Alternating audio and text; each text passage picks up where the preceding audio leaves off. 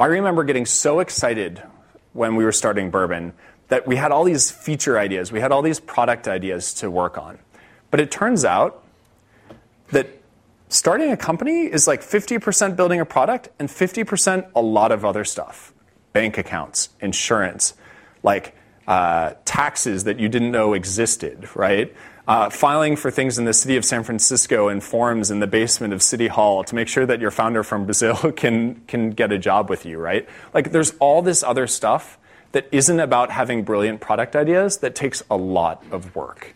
And I think when people decide whether or not they're going to go into entrepreneurship, you need to remember that, building a product is great, but there's a lot of legwork involved in getting a team off the ground. I think specifically in recruiting a team. Team building is one of the most important things when you get off the ground. It's not just about having a great idea. It's finding the people to bring in to make that idea happen. And supporting them by shielding them from the press and the checking accounts that you have to set up, et cetera. Especially raising capital, that can be a huge time sink. And you don't realize that until you get into the flow of things, that building a company is not building a product.